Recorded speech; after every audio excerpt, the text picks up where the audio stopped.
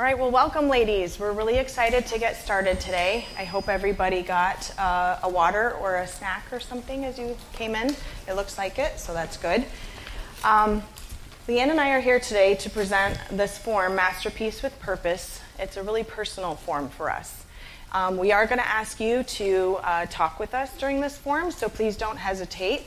We're not going to pass around a mic because we don't want to take up time to have people running through the audience with a mic. So just speak up if you're going to make a comment, and we'll try and repeat most of what is said, okay, so that everybody can hear it and it's part of the recording. So, show of hands, who has ever been to like a Girl Scouts presentation or a school presentation talking about like girl power or empowerment of girls? Okay, so I see some hands going up already. So feeling good about yourself, increasing your self-esteem. So this is something that you guys have kind of heard about, right? Okay, maybe in these presentations there's even been some quotes that were shared, something like this. The future is female. She believed she could, so she did. She is a knight, polishing her armor, carrying her own sword, fighting her own battles, making her own glory. We are the leaders we've been waiting for. You are perfect exactly the way you are. A girl should be two things, who she wants and what she wants. So some of those you've probably seen online. I know I have, and I'm not as probably tech savvy as most of you, so definitely have seen those. But they feel right on the surface, but I want to hear from you guys, when you dig a little bit deeper and take the time to think about it, what really is lacking or missing from some of these quotes? This is where I need your feedback. I need you guys to help me out here. So on the surface, what did you guys see? It's all about female empowerment, right? But what's missing? What are these all about? Okay. They're all about like us instead of like God. So me-centered versus God-centered. I love that. Good. They also don't tell you how. Like they just say like she believed, but like in a certain way she believed in herself, but like it doesn't say. It's just kind of like you should know how to do this. Okay, so you should know how to do it. There was no instructions on how to become any of these things. Good. Along with that, like what does she believe? What does she believe in? That's really important because a lot of these are just about empowerment, right? There's nothing God-focused. Did I see a hand up there? They talk about how you can do it like yourself, but they don't talk about how you can do it through God. Okay, so doing it through God is more important, but that's not what these address. So again, on the surface, these seem like, okay, we're going to talk about girl empowerment, but there's nothing here about God. And God is the beginning and the center and the ending of all things. But unfortunately, with quotes like this going out on the internet and in these self-empowerment programs and presentations and stuff, there's nothing about God. It's all about feeling better about ourselves instead about finding Him. And we were created for His purpose and for His glory.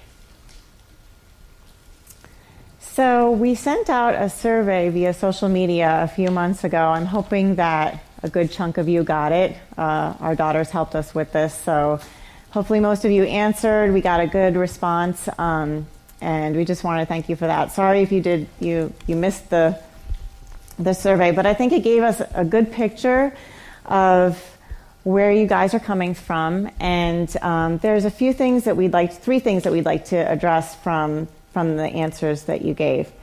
One of them was a question about what would make my life better, or my life would be better if. And we broke up the responses between people who had already been baptized and those who have not yet been baptized. And if you can see from the results, having relationships, and that included friendships and also having like a boyfriend, was really high on the list, as well as having more things or money to do those things that you want to do, and also appearance was a really big one. Pursuing God is something that a lot of the Christian survey takers also mentioned, but still, when you look at it, so that's the black line. Having things or item or money and appearance still was a top contender comparing that. And another thing that we wanted to talk about was if our lifestyle really reflects how we feel about God. Now, if you look at this, a vast majority of you, almost all of you, said that you never think that God doesn't love you, and that you never or rarely think that God isn't good. And that's great. We're glad that that's how you feel. But we'd like to pose a question as if are you really living that way? We grow up singing, Jesus loves me, God is so good. But have you ever thought, how could God make me the way I am? Isn't that doubting God's love for you? Or how could he let me have so little when other people have so much? Isn't that doubting God's goodness? The next question was, do you ever think that God's not really enough? Most of you said that you never think that God's not really enough. But is God really enough? Many of you mentioned feeling lonely, feeling that you needed relationships in your life, either a boyfriend or friendships. Is God really enough then? How many of us think that we need God plus? God plus nice clothes, the best phone, even a phone, a solid Instagram following, a great guy in my life. And also, we see with our friendships, if we had more friendships or a guy in your life, you wouldn't be as lonely. So then, is God really enough to you? The last thing we wanted to talk about, and this is probably the one that hit home for us the most, it's most concerning for us. Although most of you stated that you never or rarely believe that you're not worth anything. But if you look at this, some of you feel that way. I'm not worth anything.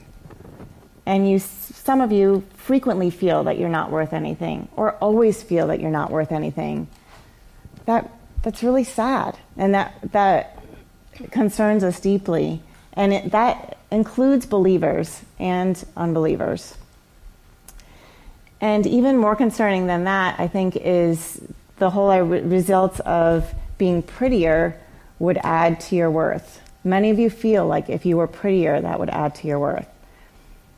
And we want to talk about these things today. And it's concerning to us, not because we think that you're shallow or deadbeat losers.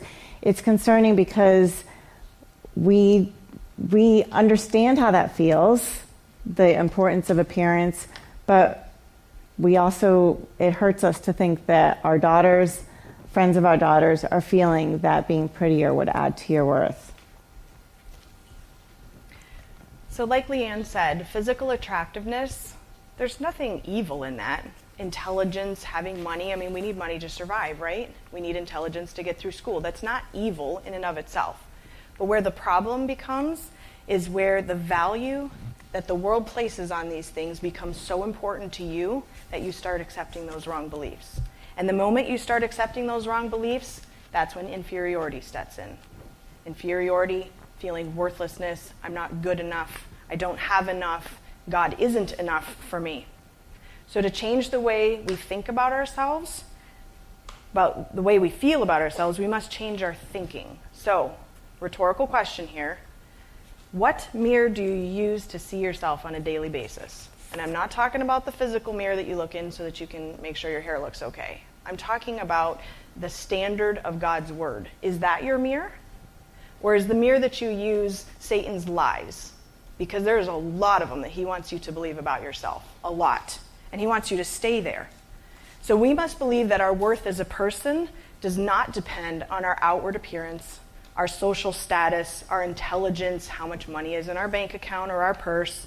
We must see ourselves as God sees us. And so in this next segment, we're going to have some visual object lessons to help determine what is truth and what is a lie. And I am going to need your help. This is where some feedback is going to come in. Ephesians 2:10. For we are his workmanship, created in Christ Jesus unto good works, which God hath before ordained that we should walk in them. And in this verse, workmanship translates to the word masterpiece. Okay, so in this picture, hopefully everybody can see it. I'm going to walk around with it a little bit. What do you guys see in this picture? Hopefully everybody can see it. It's pretty easy. There's no trick questions here. What do you see in this picture? A dirty, old, broken pot. Broken being, okay, yes, completely broken or just a little bit cracked? It is split in half. So it is completely broken. Is it a mess? We can agree it's a mess, right? Okay, this is the lie. This is what Satan wants you to view your life as, an absolute mess. And he doesn't care about you, so he doesn't care if it gets fixed.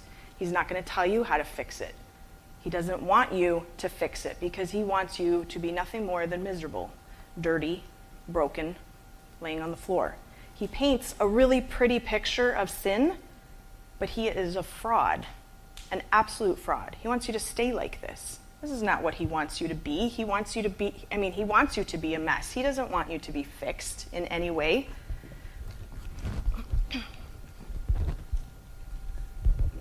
How about in this picture? What do you see here?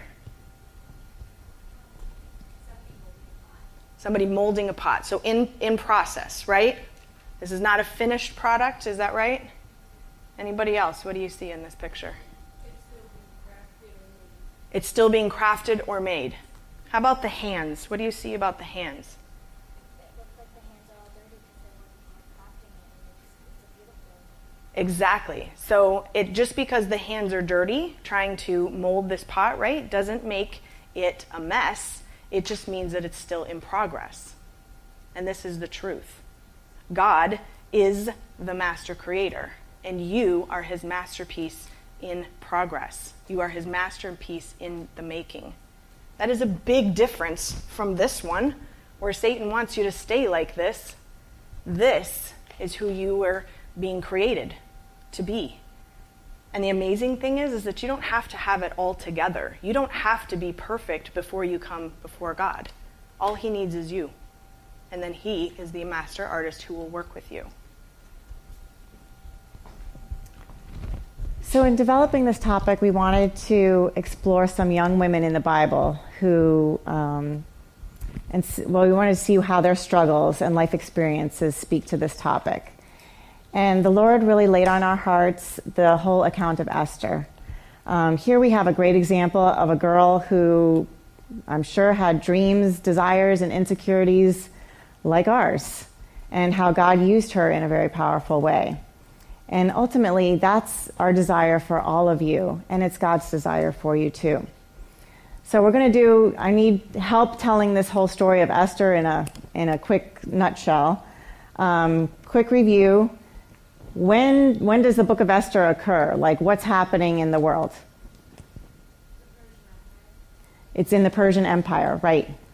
And where are the Jews at this time? Yes. Right. Some went back to Israel, right, to rebuild the temple, and that's Ezra and Nehemiah, that whole era there. And some stayed in Persia, right?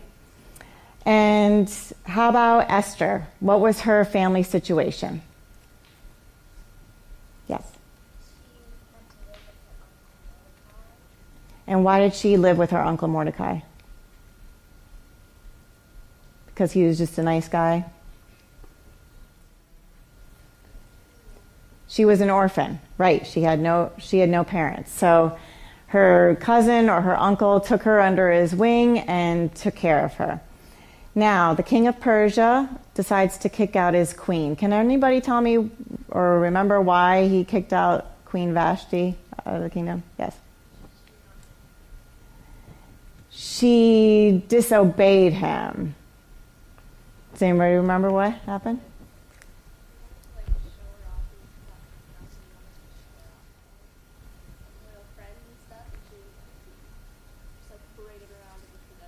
Okay, so he ordered her to be shown off to his friends, and she said no. And so that was the end of her.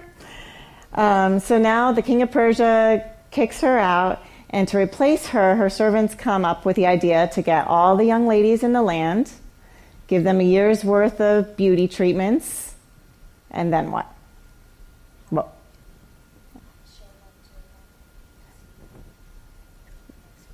right, so each one then would have their night with the king, and then he would decide whichever one pleased him would be his queen. So in one sense, being a young girl back then sounds pretty cool, right? I mean, who wouldn't want a year's worth of beauty treatments? You get the king's food, you get treated super nicely, no expenses spared, and you have the potential of becoming the queen. But can you imagine, when I put myself in Esther's place, all the thoughts that are going through her mind? First of all, I get one shot at this, one night with the king. I've had no mother to teach me how to deal with men. I'm looking around and I'm seeing this girl and that girl, and they are much better looking than me. There's no way I'm going to get picked. And 10 years of beauty treatments, even though the Bible says Esther was fair and beautiful, we all know that we don't think that we're beautiful, even if other people think that we are. And we're thinking 10 years of beauty treatments is never going to make me good enough. But, and this is the important part, she took a deep breath and she decided to become friends with one of the king's servants who knew the king intimately. She asked him, "What do I need to do? How do I need to dress? What do I need to take with me for this night with the king?" And that was all she needed to do in order to become queen eventually. Now, we might feel like a mess. We might feel ugly, too fat, too tall, too short, too pimply. And that only gets worse when we're looking around us at all of our friends and seeing how put together, beautiful, and perfect they are. You know what? We are a mess. Each one of us is a mess in the making. The important part is that if we're giving ourselves to God, if we're trying to find out what He desires from us, what is most important to Him, He is going to use our mess and make it into a masterpiece. So we want to ask all of you guys now for some practical solutions to how to deal with this stuff. Yeah, it's all fine to talk about it, but what about practical solutions? How do we stop that comparison trap with other girls? Give me some ideas. Ruby? Keep reminding ourselves that we are made in God's image and crafted by Him.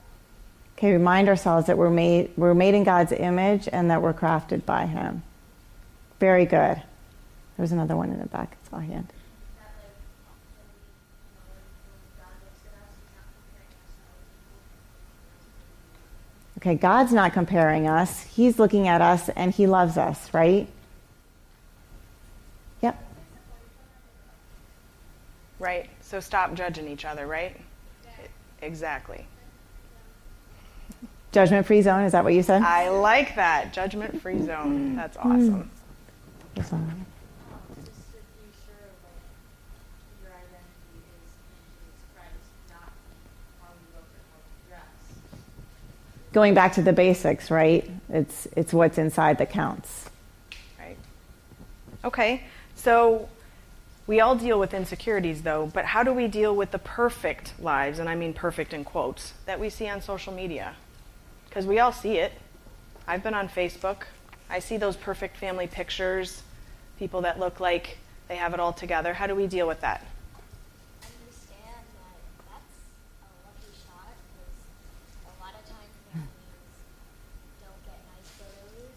If you look through all of yours, and then if your friend like shows, like you're looking through yours and friends see you, and then she shows you all yours, you can understand that no one's picture perfect. That's right. No one's picture perfect. Good job.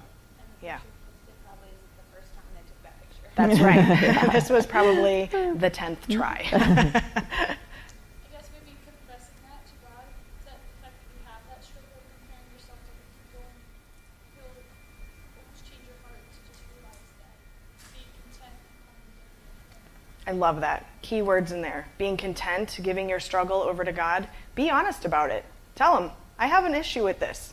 I am struggling with this. And then find those genuine friends, right? Judgment-free zone. Love that. So you find those friends and you tell them, hey, will you pray for me? Because I'm really struggling with this. Every time I go on social media, I come away feeling pretty inferior because I'm really doing a lot of that comparison stuff. What about having people in your life that are older than you that can speak truth to your heart? Can you raise your hand if you have somebody in your life? It doesn't have to be your mom, but if somebody older, an older Christian woman who can speak truth to your heart. Okay, so it's a decent number. Our hope for you is that you'll think about that and seek out somebody that you can respect and trust that's been down this road a little while long, been through this period of teenagehood that's really tough to navigate. And actually, it's good to keep those mentors throughout your life. I have somebody who's older than me, about 10 years older than me, and she will often help me get a perspective that I don't have right now. Thanks.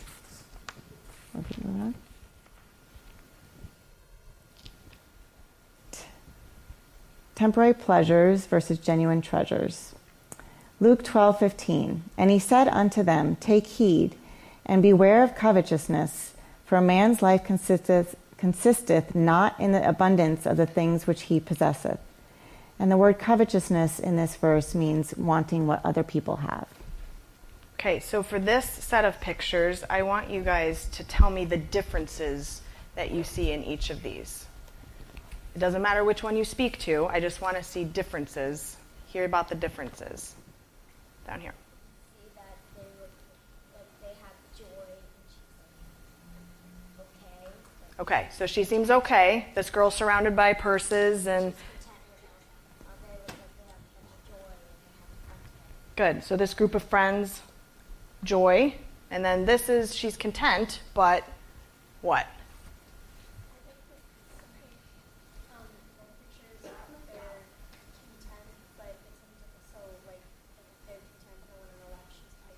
She has stuff.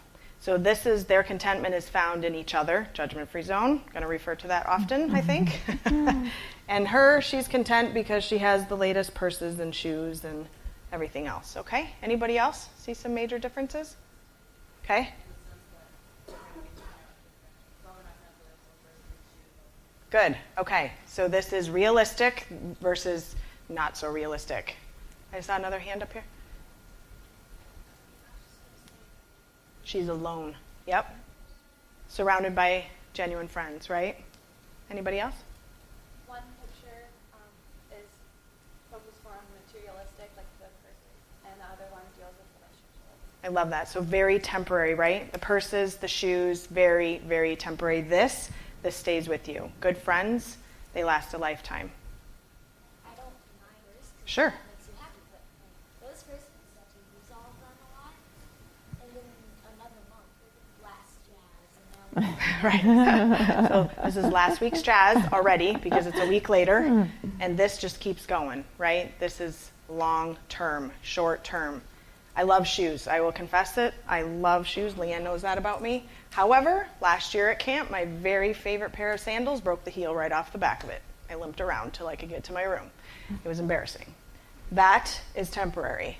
This, though, my relationship with Leanne, my relationship with my daughter, that lasts.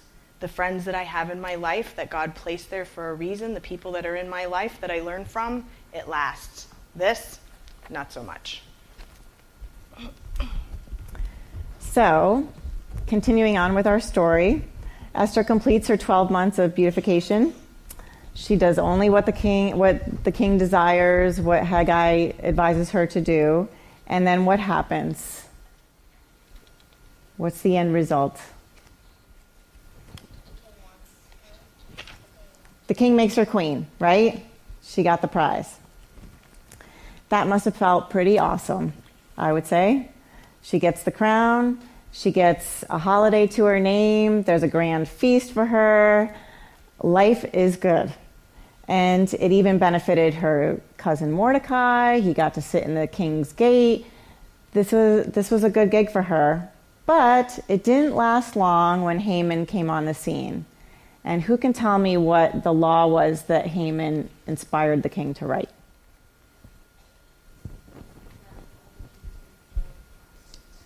Right, that all the Jews would be killed on a certain day.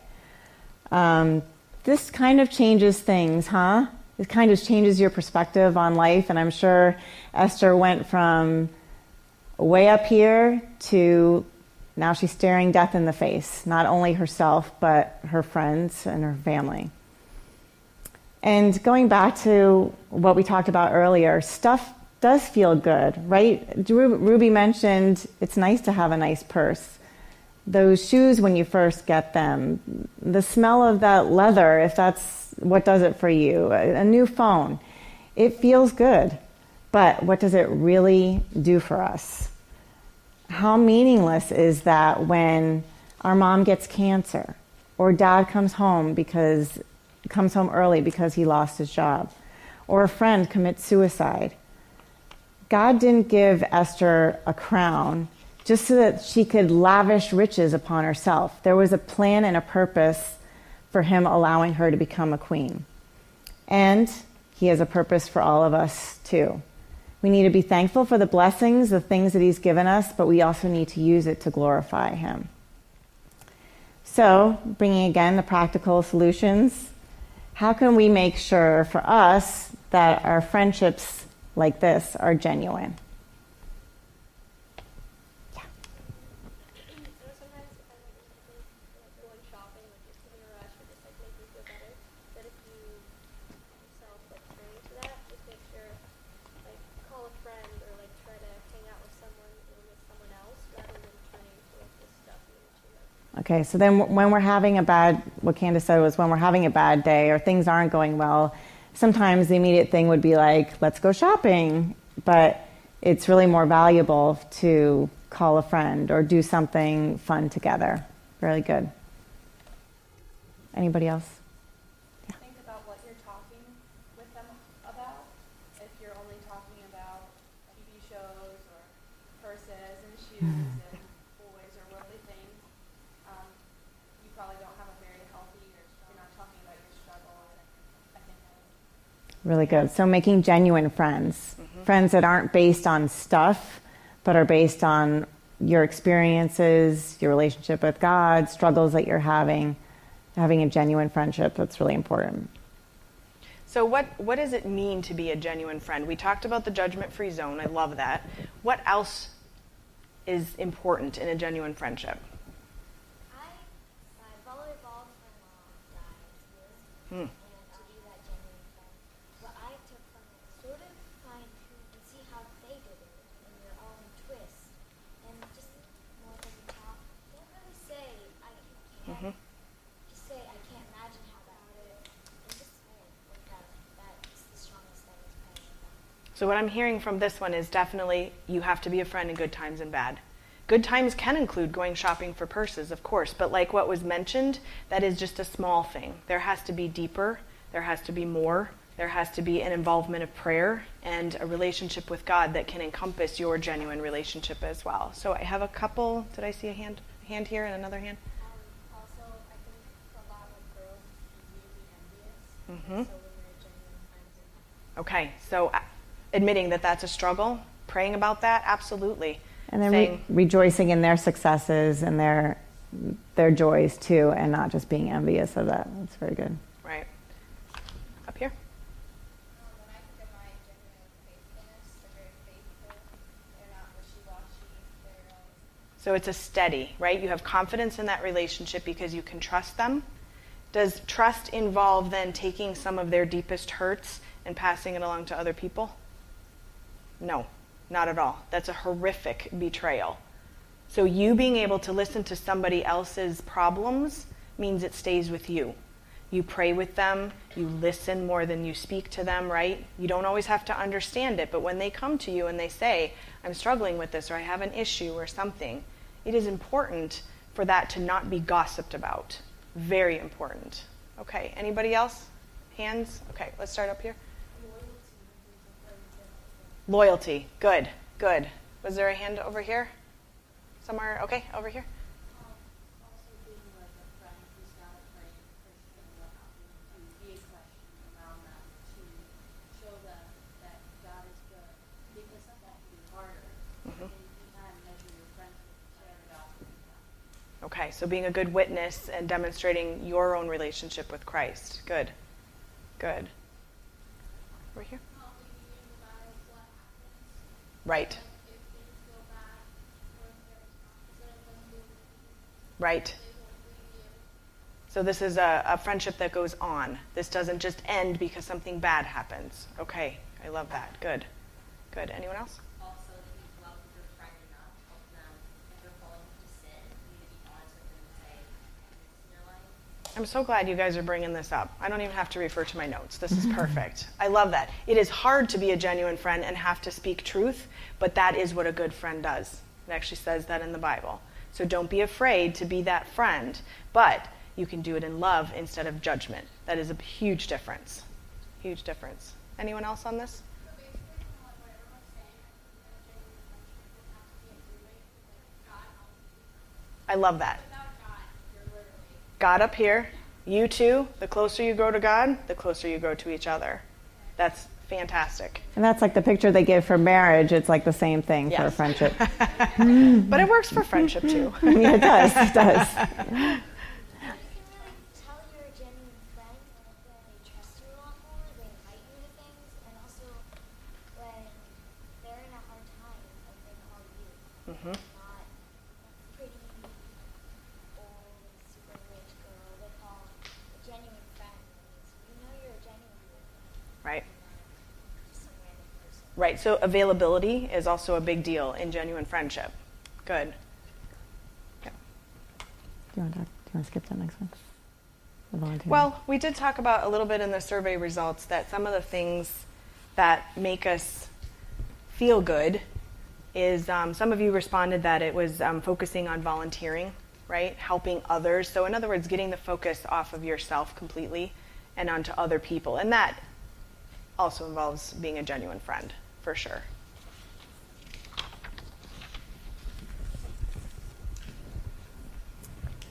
Ephesians 5:27, that he might present it to himself a glorious church, not having spot or wrinkle or any such thing, but that it should be holy and without blemish. In this verse, the he is Christ, and he is referring to the church as his bride. Okay. Describe what you see in this picture. She's all alone.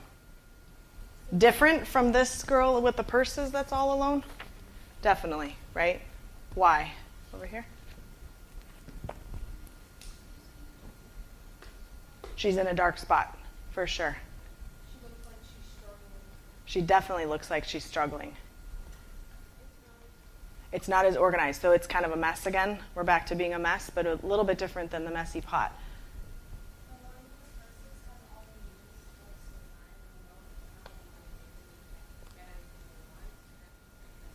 Right. So she is what? What's the title on this one? She is absolutely hopeless, right? She is projecting nothing because she has nothing. She's in a dark place. She's alone. She looks like she's terrified to me a little bit. So if this is the very picture of hopelessness, this is exactly, again, where Satan wants you to stay. He wants you to continue in your sin. He wants you to be dressed in dirty rags. This is hopelessness, feeling trapped, feeling in despair, believing the lie that you are not good enough, that you do not deserve forgiveness, that there is no hope for your future. This is where Satan wants you to be. This is the lie.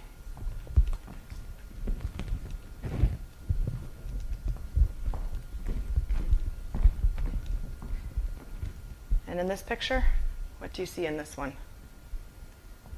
Yep. I see shining gold and white and crown,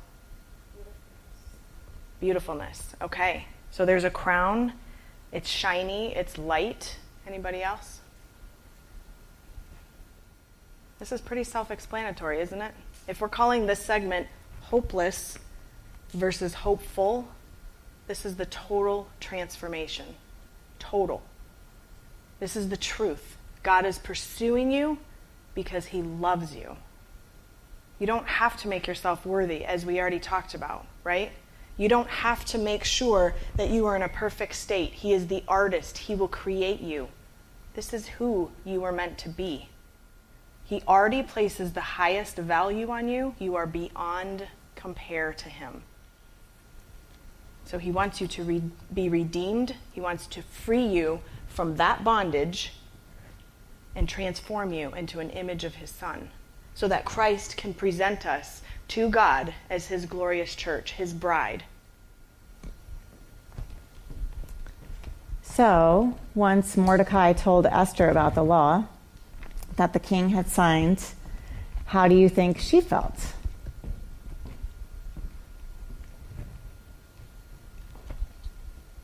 Betrayed, probably. Okay, betrayed. He didn't know that she was a Jew. Just keep that in mind. The king did not know she was a Jew. Yes? Okay, blindsided. She all of a sudden realized that the king is not such a nice guy. Maybe. Yeah. Nora. Scared. Sense of despair.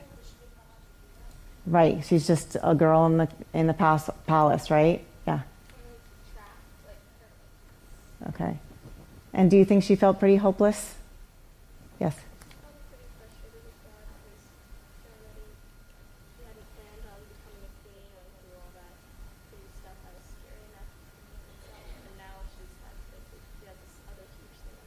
Okay, so she'd already been through the whole scary experience of becoming queen and not sure if she would, and now she's got this new scary experience that she's experiencing. So what did Mordecai tell her that she should do? What was basically his command or his advice to her? Is that my phone? Yes. I'm sorry? Go see the king. Right. And why is that such a big deal? Why? I mean, she's the queen, right? No big deal. Okay, I'll go see the king. I'll tell him to change that law. No problem. Helena. Right. The king has to call on you first.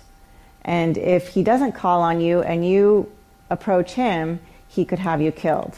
And this includes, even as Queenie, Esther. We all remember those VeggieTale stories, I'm sure. So she was risking death by approaching him. And can anybody remember how long it had been since she'd seen him? Was it like the night before, or? It was 30 days, so a whole month that she hadn't seen him. So this is the famous part of Esther where Mordecai tells her, for such a time as this, God has placed you in the palace as queen so that you could help save the people. So what does she do before the approach to the king? What does she do in spite of her fear, or maybe because of her fear? What's her preparation?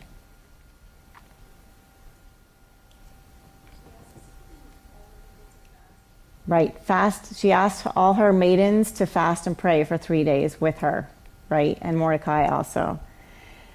And that fasting and praying, that preparation period, was a powerful time to give her the strength that she needed to approach the king. And also, we know that God works miracles. He could be softening the king's heart during this time as well because of all the prayers that went up on her behalf. Sometimes our situations might seem hopeless too. We can't change certain things about ourselves. We might have a mental or physical handicap that keeps us from doing the things that our friends are doing, or for being what we would like to be. We might have a situation where we have to pay for all of our stuff, and other friends, their parents pay for everything. We might even have relationship struggles that we didn't choose. Maybe our parents' marriage isn't the greatest, and we feel tension every time we go home. Those are things that we can't change about our life, and we might feel hopeless. But God is still God. And He has a plan for us, even in that situation. And we have a choice to make, especially if we're not believers. Do we want to sit outside of the palace, like this girl, hopeless? Or are we going to accept the invitation to be crowned queen in His kingdom? So, for practicality, how do we go from being hopeless to hopeful? What is the first step?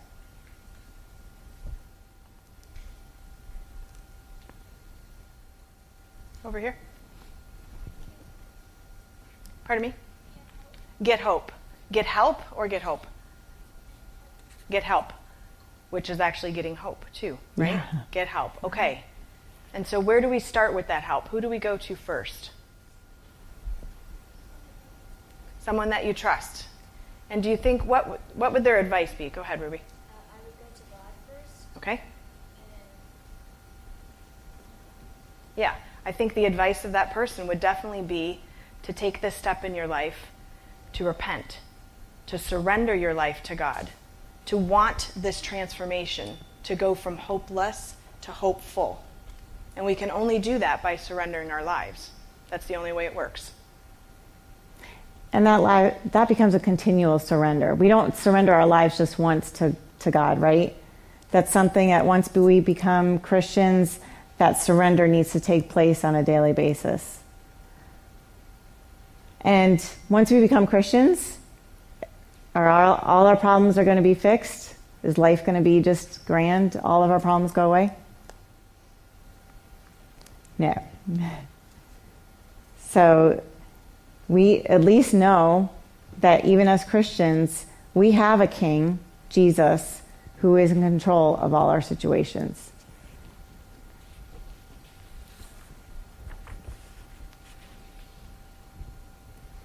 Romans 12:1. I beseech you, therefore, brethren, by the mercies of God, that ye present your bodies a living sacrifice, holy, acceptable unto God, which is your reasonable service. Okay, what do you see in this picture? Obviously, this section is entitled Obsession versus Devotion. So talk to me about what you see in this picture. Down here? she looks very sad. Like you were saying, like she looks, I think she's looking at photos of like perfect photos of people, and she's really not that herself. Sure. So she's kind of focused on her phone. She might be doing that comparison trap that we talked about. It's in the dark, so that means she's giving up sleep and even going into the night on her phone. So she's obsessed. Is that what you're saying? Definitely obsessed. And she's kind of hiding it a little bit, which makes me wonder what she's really looking at, to be honest. Down here? She's discontent. She does look a little frustrated or sad or something, doesn't she? Yeah, that's not a happy face on her. So obviously this section is called Obsession versus Devotion, and we know that you just don't have to be obsessed with your phone. What else is there in your life that can completely take over as an obsession? It could be like, even just like getting the best things. So, Yeah. right? Shoes, purses, you can be obsessed with shopping, having the best, making sure it's name brand, right? That's definitely an obsession. Over here.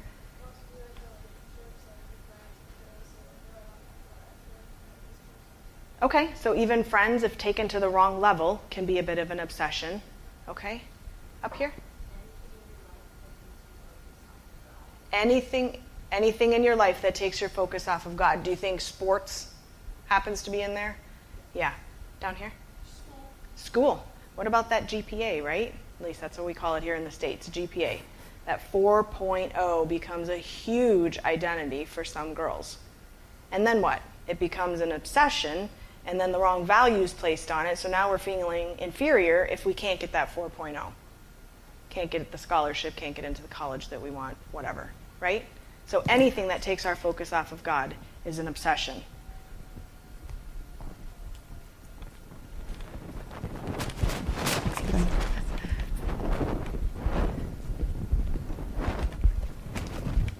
This picture, this is the truth, right? So that's what Satan wants you to be focused on. This is the truth. It's similar to this one where we have the genuine friendships, right? But this is taking your focus and your devotion to a different level, right? Two girls taking the time in their friendship, which is, I'm sure, genuine, to study the Word together. This is what God wants for you. He wants you to think of others with the mind He has given you and then act with a heart of love. This is important. This is what really matters. This is not obsessive, because obsessive becomes unhealthy. This is truth. He is going to equip you for His good work.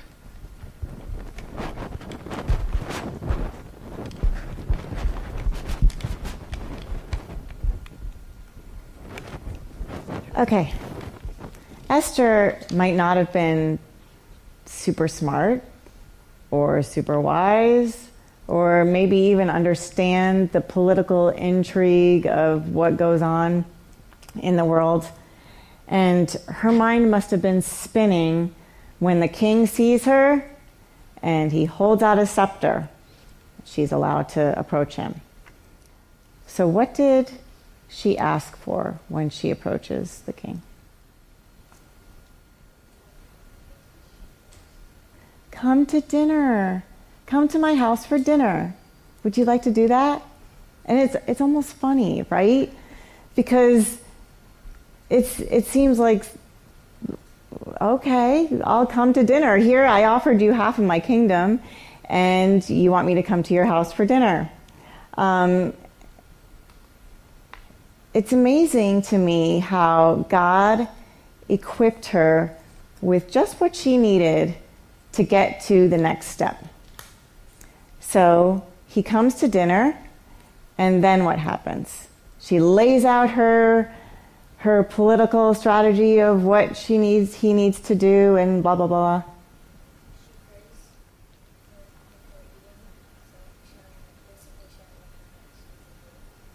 Okay, I'm sure she prayed before eating. We don't have all the details of that in the Bible, but I'm sure she did pray before eating. Yes. She invited him to dinner again, right? And him and Haman. We get through the whole night. She knows that Haman wants to kill the Jews. Get through one night, get through a second night. It gives the king time to remember, I like this girl. I like what she has to say. I remember why I made her queen after 30 days apart. And she gets just enough from God of what she needs to say in order to really change the destiny of a nation. I really like this part of the story because sometimes you think that you need all this talent to be successful. I need to get the good grades so I can get a scholarship, so I can get into school, so that I can do this and so that. I need to be a CrossFit champ so I can feel awesome about my body and so that I can post it on social media and everybody can see. I need a boyfriend so that I know that I'm somebody worth loving. But God just wants us just how we are. And He's given us the talents that we have, the gifts that we've had, just what we need to be completely devoted to Him. And when we're devoted to Him, He can do amazing things. So practical solutions. And some of this, well, we kind of touched on it. How can we figure out if we have an unhealthy obsession to something?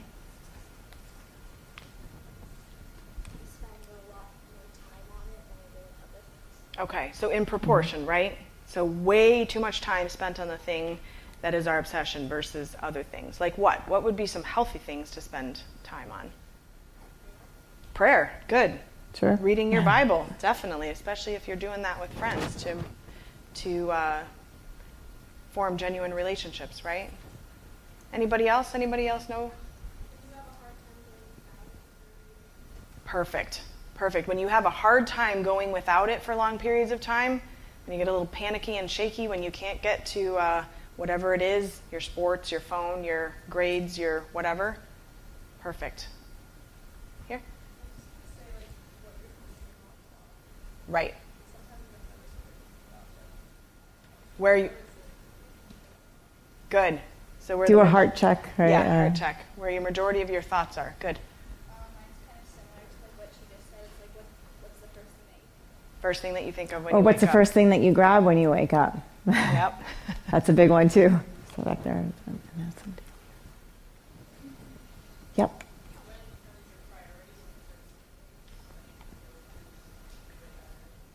Yep. So skipping things, maybe skipping out on relationships, skipping out on church service because you got to study, whatever, or go to the gym for CrossFit. Yeah.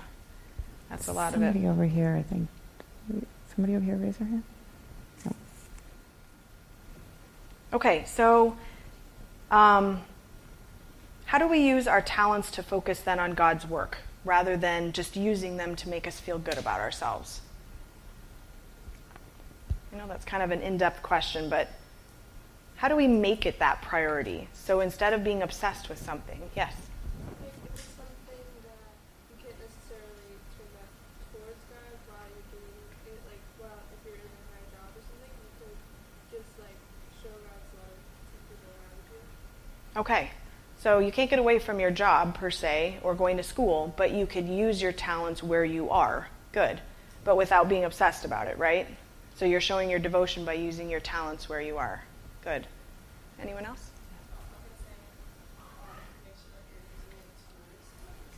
Okay. Right, so it's not about you, it's about uplifting others and then ultimately, obviously, giving the honor and glory to God. Right. Okay. Anybody else? You want to talk about your thing? Yeah. So we were going to just share briefly a little bit of our devotion when we were your age, or even now, about how we would show devotion to Jesus. And so one of the things for me is that sometimes sitting down and just opening my Bible, I got a little lost on where to study, what to study, how to study. So I ended up going out and buying a binder, and then because I like to make things pretty, I made it pretty. I did filled it with all sorts of things. I got some scrapbook paper, and I made different sections in it. So one section of my binder actually has all of my favorite verses listed in there. And another section in my binder has a whole bunch of themed verses. So maybe I need to look up something on joy or peace or whatever, friendship, relationships. What does the Bible say about this stuff? And so I was able to use my binder to help me actually study the Word. And it became something that I wasn't obsessed over with per se, but it was something that was a tool to help me. And I was able to use that binder then as I mentor younger girls. It was a way for me to study God's Word and to be excited about it. Something that I started when I was in high school. I was a young Christian when I was in high school. And at the end of the day, we had a study hall, which I don't know if they even have that nowadays, but we had a study hall, and this is before the time of cell phones. So when you got to your study hall, you had a choice whether you wanted to sleep or study or just read. I guess you could read something. And I didn't have quite the courage at that point in time to bring a Bible and have people looking at me reading the Bible. But then one day I just pulled out a piece of paper in my binder and started writing basically a prayer to Jesus. And it would start off like, I need this, Lord, help me with this test, and Lord, I'm really afraid about whatever is coming up tomorrow, please help me. And then as the days progressed, and my relationship with God through these times that I was really focusing my time spending with Him, the letters turned to just expressions of love. Lord, I love you. I don't know how I would have gotten through this day without you. You helped me with this situation and that situation. And it got to the point in time where during my day at school, I couldn't wait for study hall. I would be running to study hall, opening up my books so that I could write to the Lord and pour out my heart to Him. And it really began a love relationship that we have together still to this day. And it's really important. I know a lot of you are not Christians yet. And I think when we go to school or Sunday school or when we're listening to sermons, we hear from the ministers, you need to read and pray and read and pray. And so we have a checklist in our mind. Okay, I read and prayed. I'm doing well in my spiritual life because I read and prayed and read and prayed and read and prayed. But it's not about that per se. Yes, that is important. Reading is really important. But the missing piece that sometimes we don't always get as young people is that it's a relationship. It's a devotion. It's a love relationship. There is no one who's going to love you in this age, not even your husband, your future husband. No one is going to love you more than Jesus does. So start that relationship today. So Leanne mentioned writing love letters to Jesus, and that was her devotion towards God. But did you know that God has written his own love letter to you? It's right there in your Bible, and it starts like this. You are precious. Psalm 139, 16 through 18. Thine eyes did see my substance, yet being unperfect. And in thy book all my members were written, which in continuance were fashioned, when as yet there was none of them.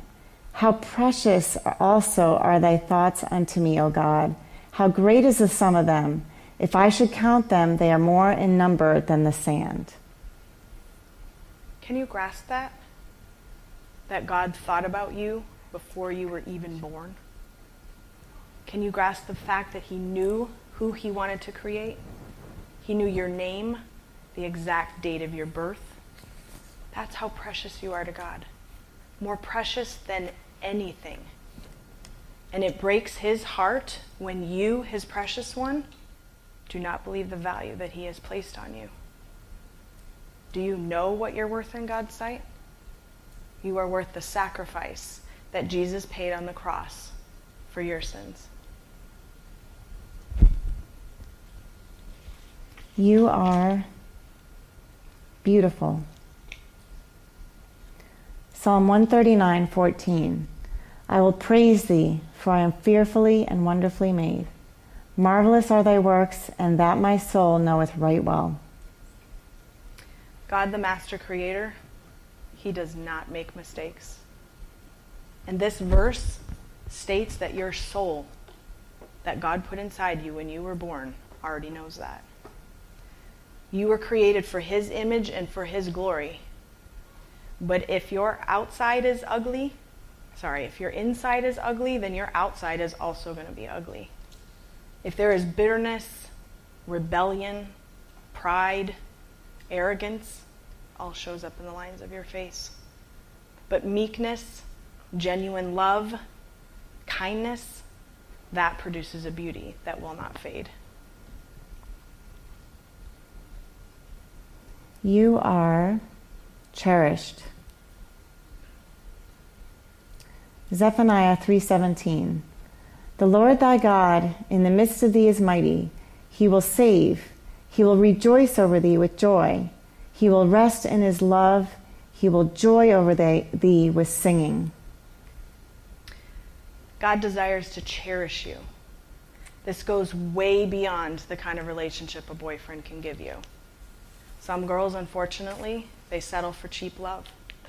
The kind that fills you up temporarily until the boyfriend gets what he wants, and then he discards you for someone else. But God desires an everlasting relationship with you. One that goes on and on, does not betray, does not abandon, does not leave you dejected. One that won't end suddenly. Doesn't make you into something that you are not. And think about this for a moment. The God of the universe, who breathed and worlds were created, takes the time to sing over you. That is a tremendous way for God to say that he cherishes you. You are loved. Romans 5:8. But God commendeth his love toward us in that while we were yet sinners, Christ died for us. There has never been a moment that you have been unloved. Never. Not one single one. You were loved even before you existed. And this kind of love, can you imagine it? It sacrificed everything that he held dear because he desires to be chosen by you. He wants a relationship with you. He is pursuing you because he loves you. You are loved, completely, fully loved.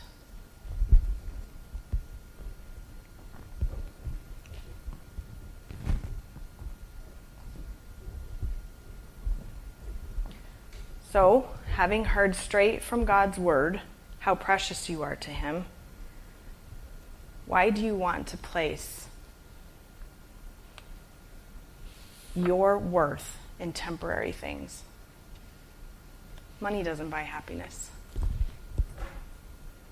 So choose the genuine joy found in Jesus, found in a relationship with him.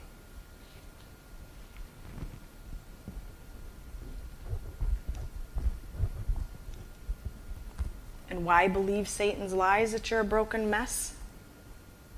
This is not who God wants you to be. Believe, like Esther did, that God created you to be a masterpiece with purpose.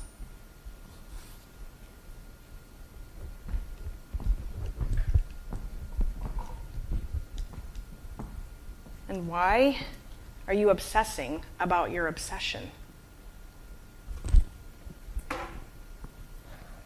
Use the creative, intelligent, beautiful mind that God gave you to inspire others, comfort others, love others, just like Jesus did.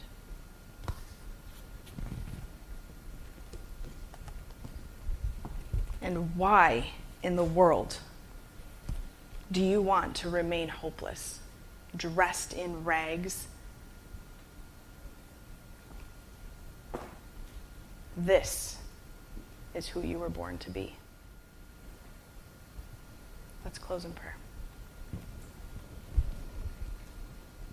Father God, we come before you so very thankful that we have heard straight from your word how precious we are to you, how much you desire to cherish us, how much you are pursuing us because you want a relationship with us. We've been made very aware through the pictures, through the slides, through your words, that Satan is out there like a roaring lion seeking to devour us. He wants us to believe his lies. He wants us to be hopeless. He wants us to be wrapped in dirty rags. But you want to free us from all of that. You desire to give us freedom. We need to pray that we can surrender our lives, that we can repent, that we can become your daughters, princesses in your kingdom. And so I pray over each and every girl in this room. I pray that you will chase after her heart. I pray that she would be willing to give up what she thinks to be precious in order to understand how precious a relationship is with you. I wish I could pray over them by name, but I don't even have to because you already know their name. You gave it to them at their birth because you loved them before they existed. And so we ask, Father, that their hearts would be open, that they would get rid of their obsessions, that they would get rid of the things that are temporal, that they would understand that their true identity, who they were born to be, is found in you, in a relationship with you. We pray for a blessing on the rest of this week, that they would remember, Father, that they were born to be yours, and that they would make the choice. That you would help them be genuine friends, that they could find someone to talk to, Father, that they would enjoy this week being together, establishing relationships and digging deeper in the Word together, helping each other with their hurts. We ask for your blessing on the remainder of this day, and we thank you so much for loving us the way you do. In Jesus' name, amen. We have a keepsake for all of you for God's love letter to you. And so we'd ask that you exit out this door so that you can each pick up one on your way out. Thank you so much for coming, for being great participants.